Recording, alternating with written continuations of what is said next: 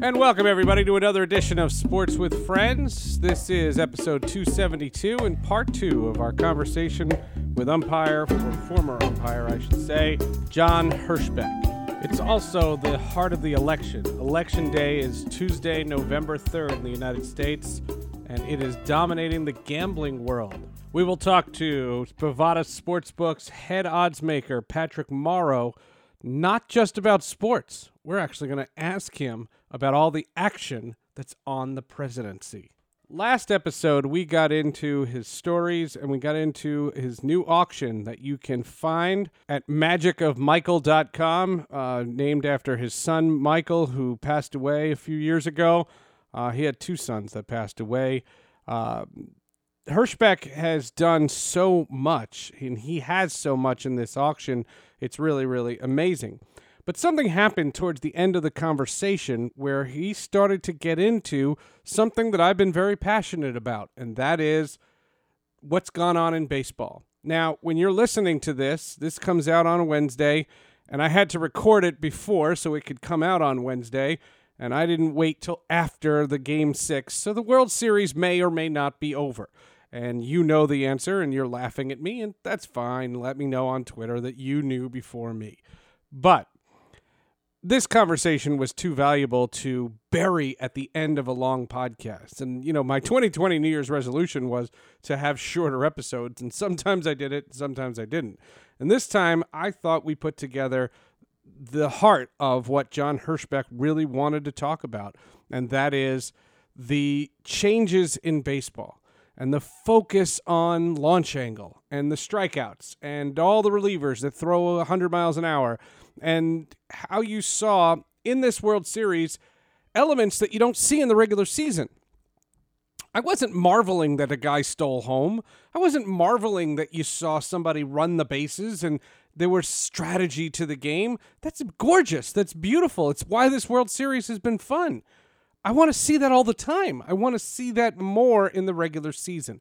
And then on the off day, you heard the commissioner of baseball, Rob Manfred, immediately talk about how much debt they're in. And immediately there's now concerns that 2021 is not going to happen unless you can have full ballparks. And I don't know where COVID-19 will be by then. You saw the NBA is in a state of flux. They're targeting Christmas, but they don't know. The NHL is targeting New Year's. They don't know. It's a very weird time in sports because we had the overabundance of sports, and now suddenly things are different. There's a lot to talk about on this podcast, I know that. But let's get back to our interview with John Hirschbeck, the former big league umpire. And my first question to him, very simply, is how everything started and all the changes that you're seeing in baseball started with my favorite subject, launch angle. Yeah. And it's fluff. It used to be that if you had two strikes, you protected the plate. Right. And it was the job. And I always say that when, Kerry Wood struck out 20 guys, with the Cubs, that was harder because those guys were doing everything in their power not to strike out. Right. Nowadays, these guys, and Clayton Kershaw just got some big milestone of strikeouts, but he's in an era where these guys swing and miss all the time. All the time. They all want to hit home runs. The whole batting order, they want to hit home runs. But on top of that, and you can maybe tell me, my theory is this started with the shift. Once the shift happened and people realized they had to change their mechanics, they started realizing that the tools that they had, and they realized this idea of launch angle. And I'll use this stat, and people listening to this podcast know I use this all the goddamn time. And I'm sorry, I'm not taking it back. Jason Stark told it to me, and I love it. In 2018, baseball had 11,000 less balls hit in play than 2008. That is not the old man sitting on the porch going, baseball was better when Mickey Mantle played. That's not what this is. 2008 is not that long ago. And I remember 2008 was my last year at MLB. I remember the Philadelphia Phillies won the World Series. I was there. The problem that has come about with this, where Billy Sample, we referenced him in the podcast. He's been on this show. He used to tell us about his days with the Texas Rangers, and he said that if he struck out, you were not allowed to utilize the services of the bat boy. You had to carry your own bat back to the dugout in shame. Yeah. And now with pitch counts and launch angle and all this bullshit, they have, if you have a 9-pitch at bat, even if the 9th pitch is a swinging strike 3, that is considered a productive out. Yeah. And that drives me mad. And Joe Maddon, who's a friend of yours, and I know he is, Joe Maddon's a great guy, but when he said that to me, and he said that's a productive strikeout, and he gets high fives in the dugout, and I said, what's going on here? This doesn't make any sense. I'm with you. Tell me. Does the average fan at home give a darn at what the exit velocity speed is when a ball is hit off the bat? Like, it's crazy. It's absolutely crazy. It's gone so far. People. And again, I'm going to go back real quick to the time of games and everything and the starting time. I know it's all about money and advertisement and Fox, but they're trying to attract younger people to the game. I'd love to see the statistics on that, because people can't sit for 3.5, 4.5 hours and do anything. It's too much time out of their day. And children can't be up like, when we were young and we couldn't wait for the World Series and watch every minute of every game. But what kid can stay up at that time and, get up and go to work, go to school? I don't think it's that. I've done a lot of research on this, and I'm not disagreeing with you. You're not wrong, but I think there's something worse than that, because no one complained about Avengers Endgame being 3 hours long. No one goes to a movie and goes, God, that movie's long. Like, if a movie's great, the movie's great. If it's good, you don't want it to end, right? Right. At Avengers, nobody wanted Avengers to end. In this situation, and I think this is where I think baseball's just on the wrong side here. It just seems like they are focusing on, they believe still that the home run sells. And I have issues with the guy who runs the MLB Twitter account, because I tease them all the time, because on a typical night, they'll show 10 highlights and 9 of them will be home runs. And you know what? Don't forget also, the home run earns players money. Well, of course. But I'll say to the Twitter account, I'll go, did someone make a diving catch? Did somebody make a nice play at shortstop? Somebody's got to be doing this. And what I fear is that the game is just boring. And that's why time of game, I don't think anybody cares about the start times anymore. Start times is an old argument. If kids want to see it, if they want to see it, the NBA Finals starts at 9 o'clock on the East Coast, and no one complains. But it's over at 11. Nobody complains. Well, right, right, but what I'm saying is when LeBron James is in the NBA Finals and a 9-year-old wants to see it because that's his favorite player, right? He's seeing it. He's staying up. You're right too. There's a lot of action. I mean, but there's not in baseball. And you're right. Use the word boring. It's boring. It really is. You've seen so many different eras. You've seen the pitching mound lowered. We've seen the steroid era. This seems worse than that because this is being taught. You know what I'm saying? Like, this is not, nobody's cheating. I mean, if they are cheating, more power to them. They're not making a better sport, so it doesn't make a difference. Right. And this argument, and I say it from a point of love. I love this sport, and this sport has made my livelihood. It's not that. I feel that this sport is dying, and I have professed a double-pronged crisis. There's 2 crises.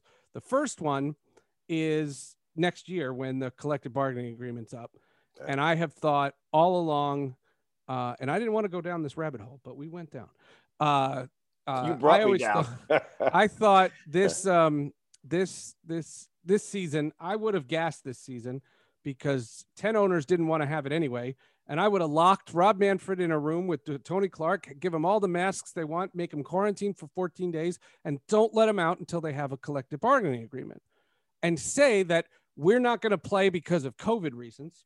People would have been mad, don't get me wrong, but not as mad as they're going to be when we're finally past this pandemic and there's fans back in the stands and then they go on a labor stoppage because they are so diametrically opposed. It's scary. And if you think there's vitriol, you think there was vitriol when baseball wasn't playing in May? Just wait. And that, I think baseball bit the wrong tree. This season was hodgepodge, and I'm thrilled that I'm watching the World Series, but this was hodgepodge at best, and their problems are still glaring. And that's part one. The second part, and I'll go quickly, is I just worry. I'm 46, and I think that when I'm 76, people that are 16 and that will be 46, I don't think they give a crap about baseball. Yeah. And I don't think that's going to matter. So that's the long term. That's the doomsday crisis. I certainly hope you're wrong, because tell me if you're right, that will be exactly what you said. It'll be terrible. People will say, you know, even with umpires, like when I was union president, the idea of going on strike was like the last thing in the world ever went. How do you feel sorry for people that are making good money when other people are working their butts off and coming home from work and trying to make ends meet in a family? And you take players to where God knows what the average salary is now, but you're not going to get any sympathy from the American public. That's for sure. And if you're right, and that there's any kind of work stoppage, God help the game. Can't happen. It should be they should stay right from the get-go. We got to work this out. John Hirschbeck has so many stories. We'll hear more of them in just a moment. But first, we told you about the presidential election. In case you've been living under a rock, Donald Trump against Joe Biden, Tuesday, November 3rd. And we don't even know if we're going to get the results. But a funny phenomenon is going on in the gambling world. There are more bets being placed on the presidential election than sports right now. And the numbers compare with the Super Bowl or the NCAA tournament, the biggest gambling events in sports. We bring on head odds maker Patrick Morrow from Bovada Sportsbook to tell us exactly what's going on in the country of ours. And he's not even in the country. He's in Canada. Yeah, Seth, we were actually just running the numbers just yesterday, and betting handle so far, so the amount of money we've taken in on this election is already, and we are just over a week away from the election, or just under a week away, pardon me, it's already 5 times higher than it was in 2016. This election betting has taken on a life of its own. Love him or hate him, Donald Trump does draw eyes to this, as he started to in a way that we hadn't seen before. I hate to sound like Trump, that this betting is some of the biggest that you've ever seen, that you've never seen before. But that really is the case with us at Bovada right now. And it is pretty staggering that we actually have a team of 4 guys now just watching the political wagering. Part of that is the amount of money that we're seeing on it, and part of that is also now the variety of different state-by-state props we've posted, popular vote props. We've even posted whether it'll be a blue state or a red state after Election Day that will win the college football championship this year. So we're getting pretty creative with it, and that's partly because of the reaction from players. It is right up there with the NFL for wagering right now, and it's on us to really take this and run with it. Yeah, and it really is, and like we've said all along, you know, we'll go where the action is. I mean, we're not going to do a gambling podcast where we're not going to talk about things we want to talk about. We're going to talk about things that players are playing on, and that's really interesting. The thing that I wonder is the overabundance of polls. You know, because I see, and if you read one poll, it mimics 2016. And then there are other polls that say it's different. And the big difference, obviously, is COVID-19. Because there are going to be Republicans that don't vote for Donald Trump simply because they don't like the way he's handled COVID-19. There will be Democrats who don't vote for Joe Biden simply because they think Joe Biden is not capable of getting us out of this, or that he's too panicked. Because, you know, a lot of times it's gone down party lines. Like, for example, it is a very common Republican statement to say, I don't want to wear a mask. A Democrat usually says, I want to wear a mask. And I don't understand that. I don't understand how this got political, because it was never anything political in my estimation when I tweeted it. Wear a mask. Be safe. Be safe. And I get called a left-wing crazy. And then I say, put fans in football stadiums, and I'm called a right-wing this. So I can't win either way. But do you get the sense that this is going to pattern 2016, and that it's going to be a lot closer than we thought? Or do you think all the other factors, the mail-in, the COVID aspect of it, the vitriol, what do you see come next week? Man, this is something that I've really struggled with really the whole year. I think since the coronavirus came into play, I would have bet comfortably on a Trump re-election. I think the economy was doing well enough for him, and Biden did not appear to be a strong enough candidate. And I think this election is really, it's a judgment on how Trump has handled the coronavirus in the United States. I think, and I think we've touched on this before, this idea that when Trump's joking around and not taking things too seriously, you can kind of roll your eyes and deal with that if everything else is going okay. A guy who's riffing through a coronavirus reaction is not the guy you want. It's just gonna go away. It's fine. I mean, I think that frustrated a lot of people. I think where you're seeing some breaks away from those traditional party lines are elderly. Elderly are traditionally GOP voters, but elderly are some of the more specific at-risk demos when it comes to COVID-19. And that could be huge in a state like Florida, which has a very large, very white elderly population that traditionally votes GOP. That could help deliver the state to Biden. I think what has been helpful for me recently when trying to come up with these odds for Bovada for this election is looking back at 2016 to see, okay, how wrong were the polls compared to how I conflate it? And it wasn't actually that bad. I went and took a look at Nate Silver at 538. And I think by election day, he had Hillary at 71% to win the election. Whereas betting markets like us had, I think, Hillary just north of 80%. This year, we've got it kind of weirdly flipped. And I'll be honest, it's mostly because of just action on our side coming in steady on Trump. Nate Silver has Biden at about 88% to win, much higher than the Democratic Party in 2016. And we're sitting at only Biden minus 185, which represents, with the House margin and everything, between, 60 to 63% or so.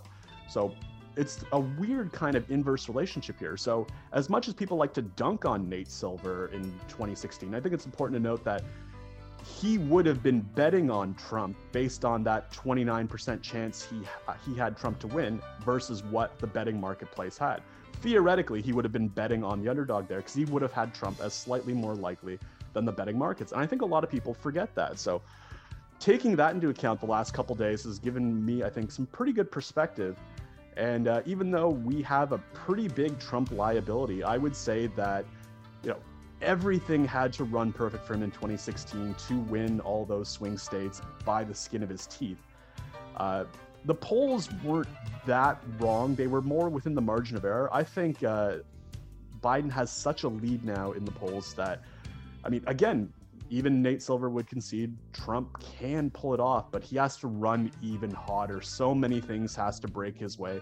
And I think with early voting, I think will have helped the Democrats and Biden because that came in before the second debate, where Trump admittedly did better than the first one, although he didn't have to do much to do better than the first one, I think, in a lot of people's eyes. And limits are going up every single day on all of this right now. You can bet as much on the presidential election as you can on any one of our NFL games this weekend, which just seems bizarre to me, but that is where we're at. That's incredible. That's incredible. All right, let's go to the NFL. And let's discuss Week 8. And I want to start off with something that I think is a betting anomaly, and that is the Kansas City Chiefs and the New York Jets.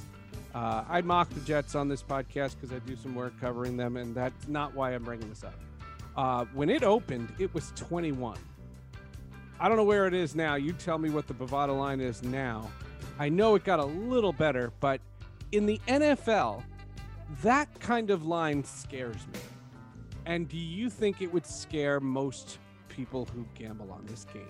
Or is this a game you wouldn't touch because the line is so much? Right. So a few things there with that. And it's a really good point. So first, right out of the gate, you're right. It opened at 21. We are now at 19.5 at Bovada. And the thing with big lines like that is historically they don't fare very well for the massive more than 2 touchdown favorite. When seeing spreads like that, it does remind me of the old Patriots in that season where they went undefeated prior to the Super Bowl. Historically, teams cover those spread as underdogs more than 60% of the time. So it's, generally speaking, not a very good bet. The Jets are a team that they did cover last week against the Bills in that very, very boring 6 field goal, 18-10 result. But they don't inspire a lot of faith on either side of the ball. Adam Gase is really, we're just waiting for him. He somehow continues to outlast so many coaches. And he might outlast Mike McCarthy at this rate as well. But so I would say historically, it's not a good bet to lay that many points. And I think that's why that 21 has come down to 19.5, coming off that whole 3 touchdown favorite so far. But having said that, we still have about 60% of the action on the Kansas City Chiefs and Patrick Mahomes, who is just behind Russell Wilson for the NFL MVP odds race at this moment. Patrick, great stuff as always. Enjoy the election as best as we all can. I promise next week we're going to talk some sports. Yeah, and before we go, we got to celebrate that we had no major sports rescheduling this week. How fun was that games actually took place when they were meant to? So that was always good for us as odds makers, always good for the bettors as well, because if anything's ever moved more than 24 hours, we have to return those bets and reoffer those lines. So good for the bettors, good for us, and of course, obviously good for player safety that COVID testing has come down a little bit in these games. That's Patrick Morrow, the head odds maker at Bovada. Now it's time to rejoin our great conversation with the great John Hirschbeck.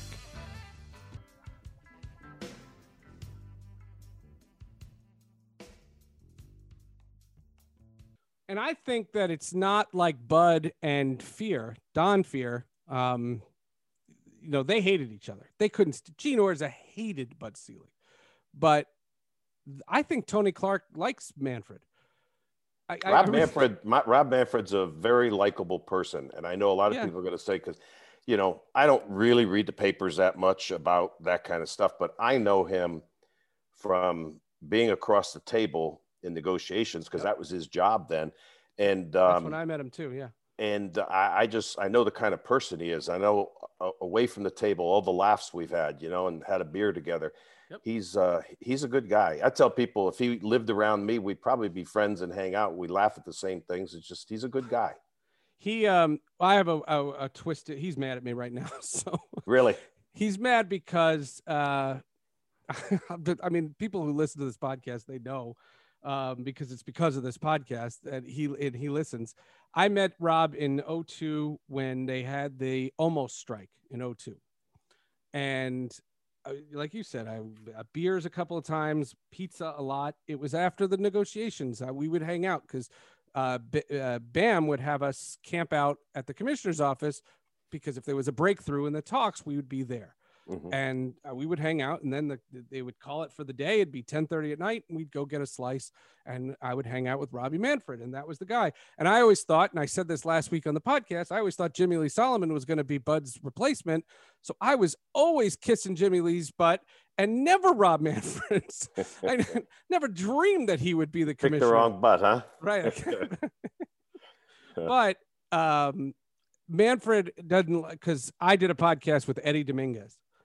And Eddie. Eddie was a resident security advisor, and I'll get the episode number because for those of you listening, Eddie has empirical data that can back up that go against Rob Manfred, and Rob heard the podcast and he knows, and that's just the way it is. And the fact of the matter is that I don't even know if this current problem is his doing. You know what I'm saying? Like, I just think this is something that this is a big albatross that I don't know that he has the solution for. What frustrates me about current Rob Manfred is he just seems to be putting lipstick on a pig. Like, extra innings, nobody bitched about extra innings. Like, I've never heard a fan go, God, that game was awful. It was tied, and then they kept playing like that. I never heard that. Right. And I don't understand that one. I don't understand the batters with the pitching changes, because it changes all the strategy and all that. I just think the big issue is the shift. And I wanted to ask you this. What would your feeling be if there was an imaginary line from the point of home plate to straightaway center field, and before the pitch is thrown, the first baseman, the second baseman, the right fielder, the left fielder, the shortstop, and the third baseman can't cross that line? The only people that can play on both sides of the line, all of a sudden, it's the catcher, the pitcher, and the center fielder. And my reasoning is you would increase batting averages by 30 points. And there's not 11,000 hits, but there's 6,000 more hits. And if you had 6,000 more hits, it's a better sport. Okay. I don't like that personally, because I think, again, it's changing the game in a drastic way. I've said to older players, that were still in the game when I was there, like, what do you think about the shift? What would you have done? They said, I would have just hit it the other way all day long. And they knew how to hit. People that are watching or listening, if you're not old enough, don't even know what fungos are. I mean, or hitting fungos and playing pepper by the backstop. Remember the signs when you were younger? They're probably still there. No pepper here or no pepper. They'd be on the back of the screen. And that was the game where they just play soft toss and try and work their bat right, left. And they have a line of 4 guys and they just tap the ball in the air to each one of them. But they knew how to use a bat. And now people are saying, boy, this guy's really old. But no, George Brett, Rod Carew, if you put a switch on them, they just go the other way and they do it all day long. But again, it's changed a lot. And guys don't care because they're going for that ball over the fence. Right. And it's why can't you go the other way? They're teaching it. And it's why, and you've seen the trends with the managers. They're all young now. All the managers, Craig Counsell, and I'm not knocking Craig Counsell. It's Craig Counsell and it's Torey Lovullo and Dave Roberts. These are young guys who can communicate the message because these messages are coming from the organizations. Right. It's not a manager. This isn't Jim Leyland. You referenced Jim Leyland. Right. Nobody told Jim Leyland what to do with his lineup. No. You went into Jim Leyland. First of all, I was scared to death of Jim Leyland, and Jim Leyland never said a bad word to me, but I still was scared because he's that intimidating. So was Tony La Russa, and my first manager I covered was the late great Don Baylor, and I was scared out. I was 23. Really, I was scared he was such a nice man. And you mentioned Torey Lovullo and Dave Roberts. They're having them as players and then managers and coaches at the end of my career. They're great people. But they understand when they take the job that management and all your Ivy League guys are going to make all decisions based on statistics. That's just the way the game has gotten. Right. And Brian Cashman, who another great human being. We're talking about nice people. Brian Cashman, salt of the earth, great guy. And one day at the winter meetings a couple of years ago, we were having this debate because I'm obsessed with this debate because I'm scared to death for a game that has meant so much to me in my life. And we were talking, and there was some media people there, and some of them are loud.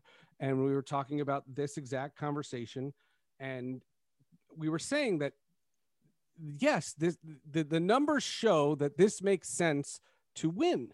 And winning is what this is about. Sure. But it's boring as all get out. And when he said that, Brian Cashman is walking down and he looks at us and he goes, that I'll agree with. And I looked at him and I said, but you're part of the problem. That was the day that he acquired Giancarlo Stanton from Miami. And I said, you just acquired 200 strikeouts. And he looked at me and he said, and he stands by this.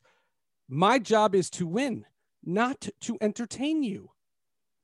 Well, and he's right. He's right. And he's right. And I'm sorry, but if everyone has that attitude, this sport is doomed. Because if everyone just cares about winning and these numbers and these statistics show that it's worth winning, well, then you're taking the life out of this thing. And if 11,000 becomes 16,000 less balls in play, it's going to become chess. Well, let me ask you this. Is that, and for the people listening too, because maybe they don't know, I don't know, is that a proven fact that all these statistics and all these things that they do nowadays, is it proving that it wins more games that way? than just Lou Piniella managing or Tony La Russa managing. Lou Piniella, who's also been on this podcast. He's another good man. Well, a lot of people like that John Hirschbeck. He was a good guy. One time I threw my hat at him. That didn't last long. No, it didn't.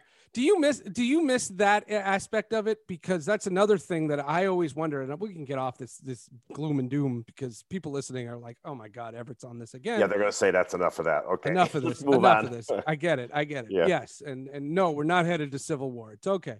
But this idea that replay has just changed the argument. I mean, there's no arguing calls anymore.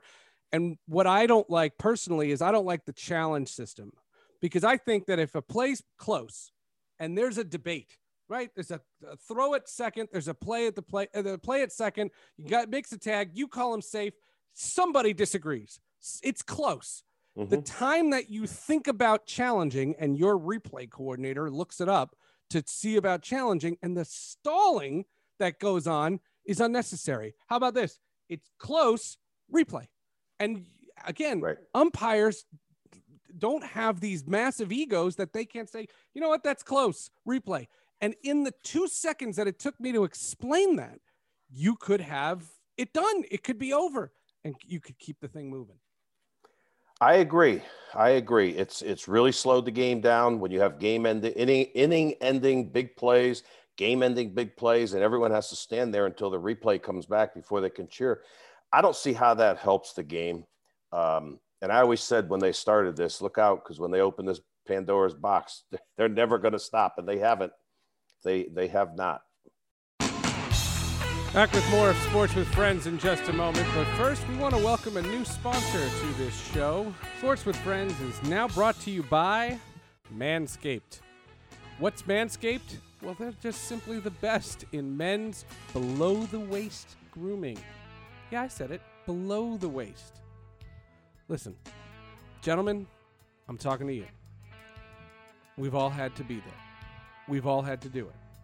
Whether you are right now doing it for a partner or you're doing it because you're hoping for a partner, we have to groom.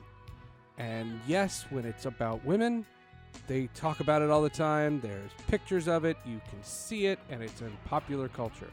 No one ever talks about us. We never talk about it. I will never go on Twitter. Well, now I will. I've never gone on Twitter before and said, shave my balls today. And I don't know how to do it. And I don't know what to do right. I don't get it. That's why Manscaped has redesigned their electric trimmer. The Manscaped engineering team spent 18 months perfecting the greatest ball hair trimmer ever created. It's the new and improved Lawnmower 3.0. Now, this is premium. The battery will last up to 90 minutes, so you can take a longer shave. It's waterproof. You can do it in the shower. There's an LED light which illuminates the grooming areas, and I can say from firsthand knowledge, that is very valuable. No, I'm not doing it in the dark. Stop asking me that. But when you have that light, you're pointing at exactly the right spot, and let's be honest, you do not want to miss.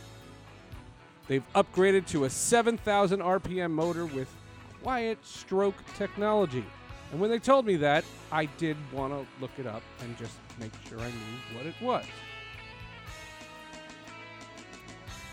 It comes with a charging stand, so when people go in your bathroom, they'll see it and they'll go, this guy pays attention. This is a classy thing. And I've always been told, just be classy. Trim it. Trim it. Make it look good. If you're listening, I want you to experience it firsthand. So we have a deal with Manscaped. Go to manscaped.com and you can get 20% off and free shipping. I mean, free shipping alone is great.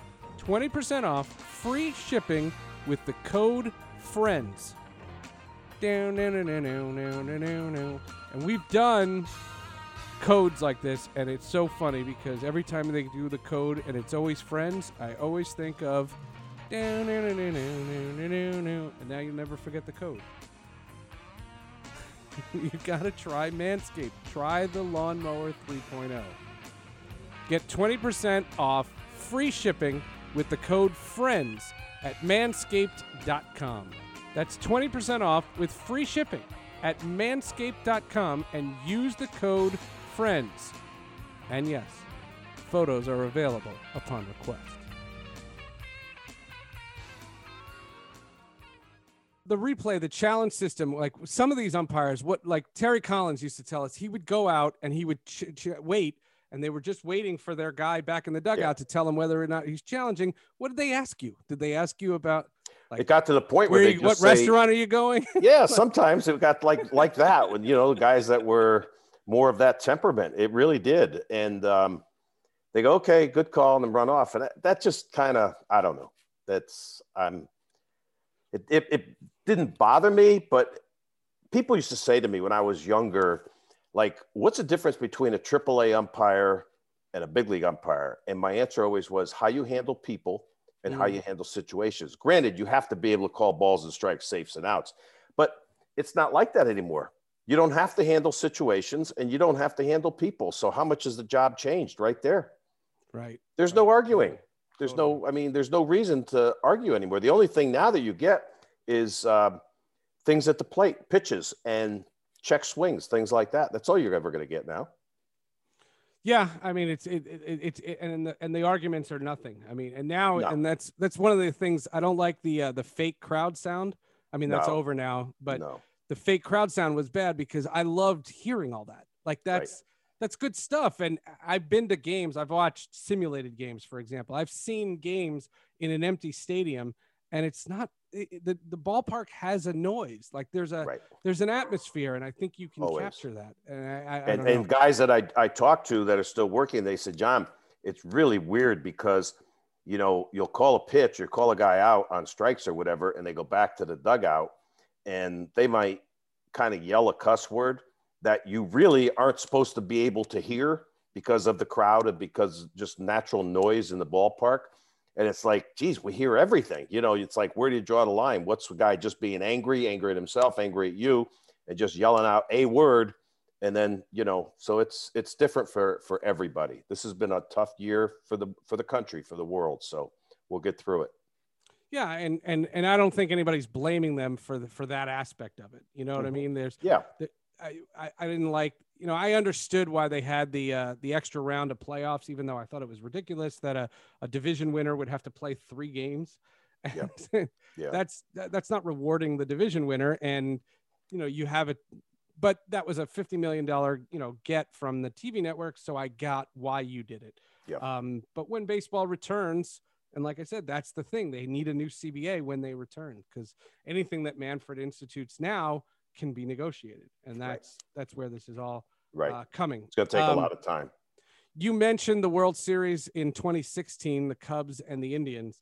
What game, I can go through, I have a list here of games, both good games and not so good games that you were involved in. What was one that sticks out to you? Like if I were to say, tell me a moment that when you think back on your career, that image comes into your mind. Of having a good game? Not or you a bad had a good game or a good experience, meaning either you had a good game or you saw a good game or something. Things that you don't think about, a couple of things that are in the auction, you know, being behind the plate for Bonds, that was it was so chaotic because ESPN was in there every night and MLB people with numbering the balls. And having to use them in order in the game when you're working the plate and trying to concentrate.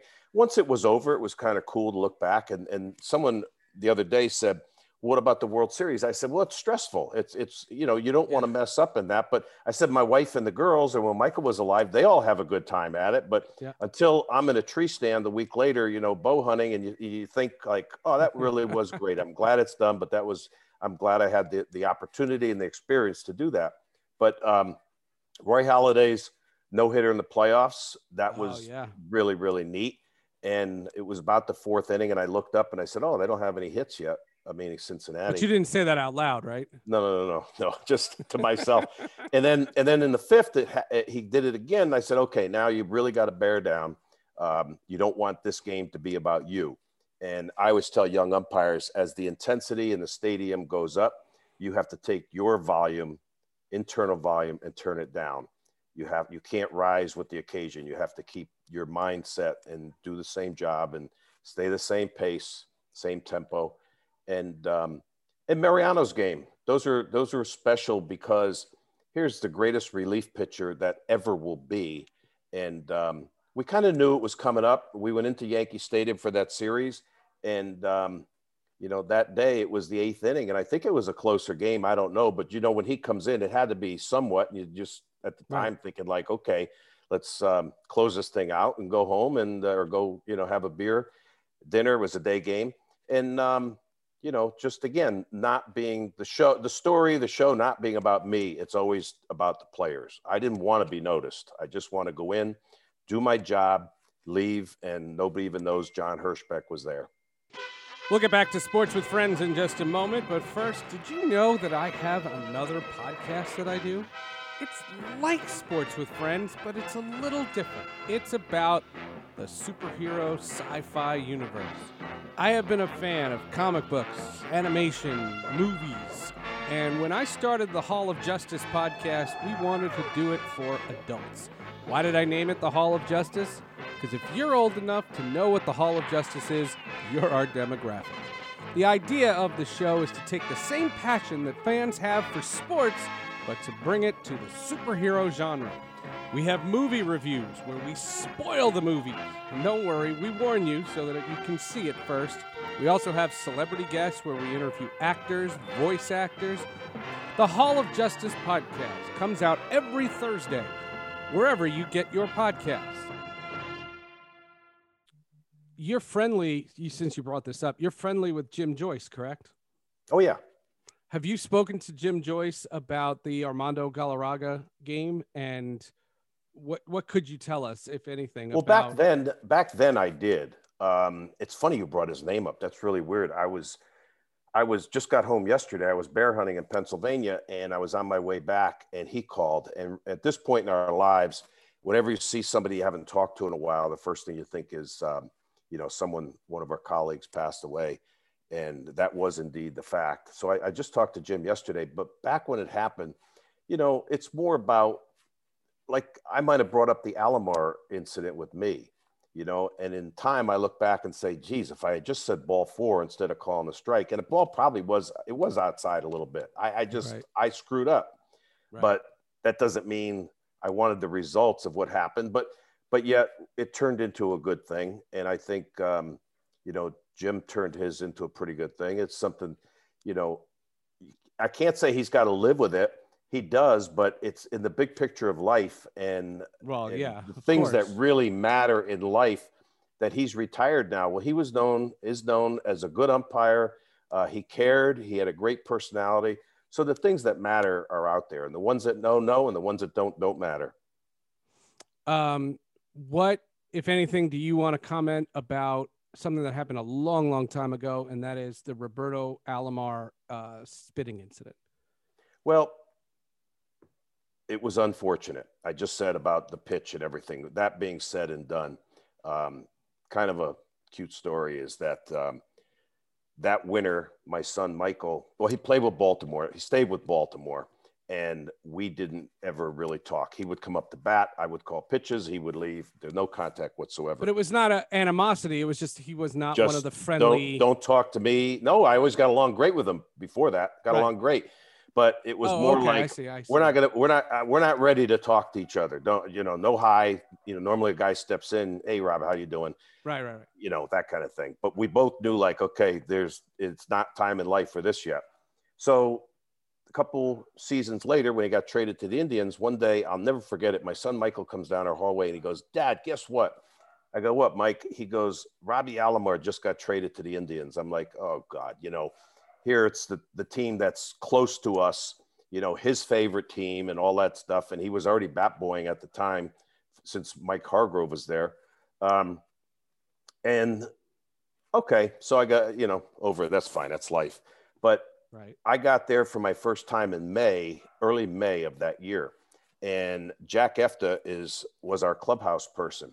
And I said, hey, Jack, now that you've been around Alomar, you're out in Arizona for spring training and, the first month of the season, what do you think about him? He goes, you know what, John? He's one of the two nicest people I've ever met. I'm like, you're kidding me. And he goes, yeah. He goes, yeah, and you're the other. And it kind of, slapped me in the face. And I'm like, okay, maybe it's time to do something about this and just see what happens. Well, that night I happened to be at second base, and he's of course playing second base. And in the first inning, so I'm only 10 feet back behind him with no runners on base. And I said, hey, Robbie, how are you? And he turned around and said, hi, hey, John, how are you doing? And I said, I'm good. And then my wife happened to go to the game that night, and she was there. And she said, John, all he did was turn around and talk to you the whole game. I was afraid a ground ball was going to be hit to him and he wouldn't be looking. It was like just the floodgates opened. Wow. And after that, he saw my wife once out in the hallway, and, we all knew him, and gave her a hug. And he was very, very good to Michael in the locker room and everything. And we were trying to raise funds for Johns Hopkins Kennedy Krieger Institute, which is part of it, for ALD awareness and a cure, but nothing's really ever come with that. And then, he was very, very generous if I needed anything for our dinners back then. And as time went on, my only other tie, he's in my phone. He's in my phone if I need to call him. And I got a lot of calls from writers when he was first trying to get in the Hall of Fame. And I did every interview that I got called. And my line then and always will be, if that's the worst thing he ever does in his life, he'll have led a really good life. And I truly believe that. Wow. People make mistakes, and it's So not profound, up to me to carry that on or not forgive him. And then the second time around, again, everybody thinking like it was because of that incident. And I said the same thing. I did every interview that I was called for. And when he got in, he called me, and told me, and I congratulated him. And to this day, after he got in the Hall of Fame 2 years ago, our last dinner, I called him and I said, hey, can I get something for our banquet? And sure enough, he called this guy in Toronto, and a couple of weeks later, some things showed up. So it's all good. Just to show you how my twisted brain works, as you're telling that story, that's such a profound story, and I think fans would be happy to hear that. I think that's such a great story. It's a true story. I'm glad that you said it. I'm glad I asked it. But your phone must have a hell of a lot of potential Sports with Friends guests. So I just really do need to have a new best friend, because I'm just saying, because you're like, Roberto Alomar's in my phone. I said, I bet a lot of guys are in your phone. Yeah, there's a lot of them. Believe me. Here's the other thing, Seth. People always say to me, like, was it hard? A lot of bad guys. I was in the game of baseball for 41 years, and I can't count the bad guys on one hand. I really can't. Really? I've met so many great people in the game, and because Barry Bonds goes out to left field when I'm at third base and chooses not to say, hey, John, how you doing? Or I say, hey, Barry, how are you? And he just goes, hey, that doesn't make him a bad guy. Maybe there's something going on in his life. Maybe he is that competitive that, but that doesn't make someone a bad person. So you learn that. Well, he didn't respect the media's job. That's my thing on Barry Bonds. I never thought he was a bad guy in the sense that I never thought he was a criminal. No. And I say bad people. I'm not. I don't. No. But what I'm saying is there are guys that just don't respect what the media is trying to do, and I always think the media is a conduit to fans. And I think in this pandemic, and I've already had you on so long that we can go down this road, but I think that this introduction of Zoom to the clubhouse I think the players love it. And I think the days of media in clubhouses, I think that's gone. Yeah, it could be, should be. You can leave your jersey on and that's it. You can be sitting in your underwear, getting ready to take a shower. So I have to mention this. In 34 years in the big leagues, 17, I was a crew chief, but in my total time in the big leagues, I never, ever, ever had one problem with the reporter. You're talking about media and everything. And I think it was just a matter of treating them like they're a part of the game. They have a job to do. When there was a question, a lot of times we had a separate room, or if not, I would go out into the hallway, and I always would introduce myself, ask them their names. Sometimes there were a lot of them out there. And, you know, I'd go out with the water and ask them if they want anything to drink and put things like, okay, guys, what do you want to ask me? What do you want to talk about? And I'd answer their questions until they were done. And I can honestly say I never, ever had a problem with a reporter. My thing with umpires, like I said, Hunter Wendelstedt used to listen to when I was on Sirius XM. He used to listen to us because he would be traveling all over the country, and we would be on all over. And and he liked the familiarity, and he would call in a bunch of times. And that was you know, the only incident. My favorite umpire story is the '98 All-Star game, when someone hired me to do like a bunch of reports, but then to do a couple of interviews. And one of them was to interview an umpire. I just needed a 5-minute interview with an umpire and Coors Field. And I had just gotten a job to move to Seattle to work with the Mariners. So the All-Star game in '98 was the last thing I was going to be at Coors Field. Right. And I didn't know where the umpire's room was. So I asked somebody and I said, which one of these rooms is the umpire's room? And he says, oh, second door on the right. Well, that's not true. It's the third door on the right, because the second door on the right is the mascots changing area. Yeah. Yeah. I was just going to say, I didn't want to ruin the story if you were going somewhere else, but I know when you come up that tunnel, it's the mascots room. And for the All-Star game, they had all the mascots sitting in that room with their heads on the floor. And I can't get that image out of my head. I can't look at Mr. Met or the Philly Fanatic or the Mariner Moose. I've seen them all decapitated. It gives you nightmares, doesn't it? From now on. God. From then worst. On. It's the mascots are the absolute worst. And that's my favorite umpire story. Who's your favorite manager to argue with? I don't like to argue, even with my wife. So there were none that I can say I don't. Why do I want to argue? Russa didn't give it to you? No. Wait a second. You managed in '84 in the American League. Billy Martin wasn't fun? Billy never bothered me. Bothered me. No. Never bothered me. Never have an Earl Weaver? Weaver, I ran 3 or 4 times. Yeah. Yeah. I did. But you said favorite one to argue with. That's why my answer came back. Okay. No, none of them are favorites. Like I said, I just wanted to get along. I wasn't afraid of it, but there's no reason if we can just get along and do our jobs. Leave me alone. My favorite umpire fight was in '99 at Safeco Field. Lou Piniella, I don't know who the umpire was, but Lou Piniella was arguing something, and he storms out of the dugout, and he, like you said earlier, he tripped on the top step of the dugout and fell flat on his stomach. And Bill Kruger, you remember Bill Kruger? Mm-hmm. Bill Kruger was sitting next to me, and he thought somebody had shot him because of the way he fell. Was that an argument at first base with CB Buckner? It could have been. It could have been. But he trips and falls, and Bill Kruger in the booth yells, "Sniper!" And I went, "What?" That's funny. That's funny. He was a beauty. The reason I said that is one time he went out to argue a play at first base with one of my partners, and I had the plate. And he was going crazy. I mean, one of those vintage Lou Piniella. Throwing a base. Throwing his hat, putting it back. I mean, and I tried to get between him a couple times, and he was on fire. So finally, I get in between, and I said, Lou, listen to me. And he stopped for a second. I said, you know your wife's going to see this tonight on the news. She's going to see the way you're acting. And I said, she is going to be pissed at you. He goes, oh, Hirsch, you're right. And he picked his hat up, went in the dugout. That was the end of it. So right after the game, reporters are out there. No, they weren't outside my room. The game was still on. The clubhouse guy had it on before we could turn the channel. And they're interviewing him. And they said, what did Hirschbeck say or do that you just stopped and walked away? He reminded me how pissed off my wife was going to be when she saw the way I was behaving. And that was the end of it. My favorite, one of my favorite Lou's, I have like a top 5, and we had Lou on the podcast recently, right before the pandemic.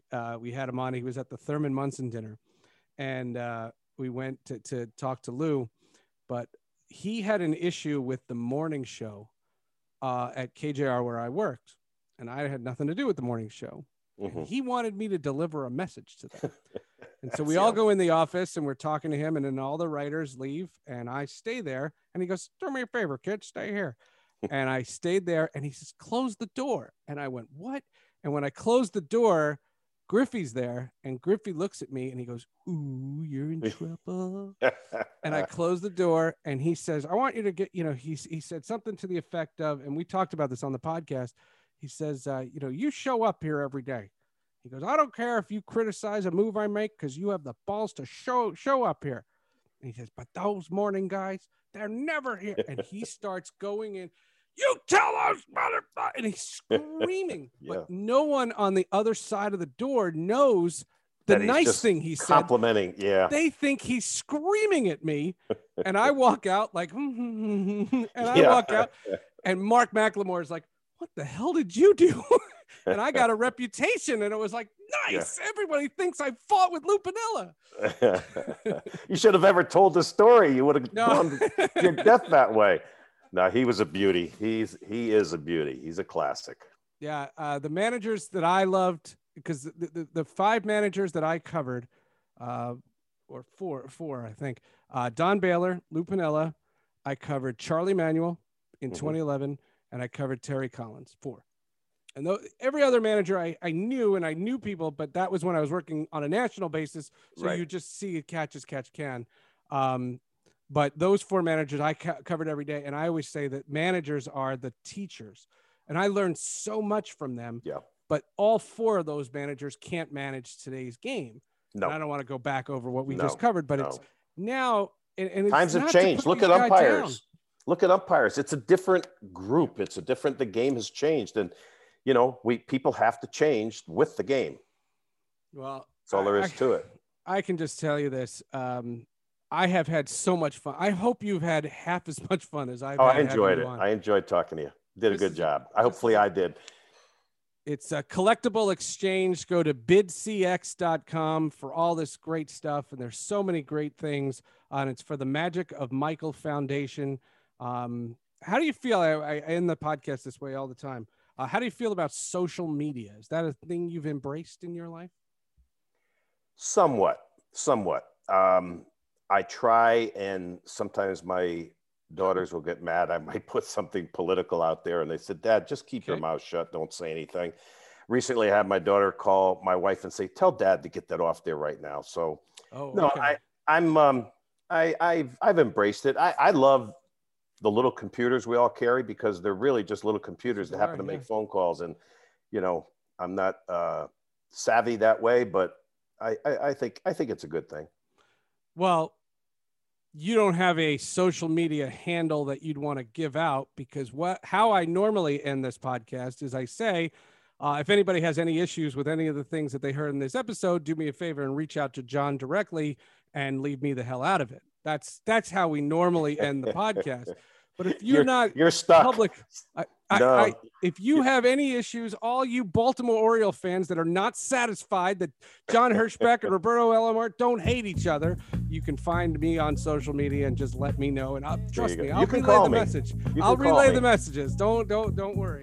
You have my number. John, thank you so much for doing this. This was so much fun. Good, thank you. I enjoyed it also.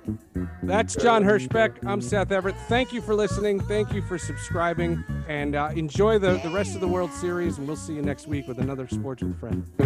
If you want me to stay, I'll be around today to be available for you to see. I'm about to go, and then you'll know for me to stay, I got to be me. You'll never be in doubt, that's what it's all about. You can't take me for granted and smile. Count on days I'm gone, forget reaching me by phone, because I promise I'll be gone for a while. When you see me again, I hope that you have been the kind of person that you really are now. You got to get in straight. How could I ever be late when you're my woman taking up my time?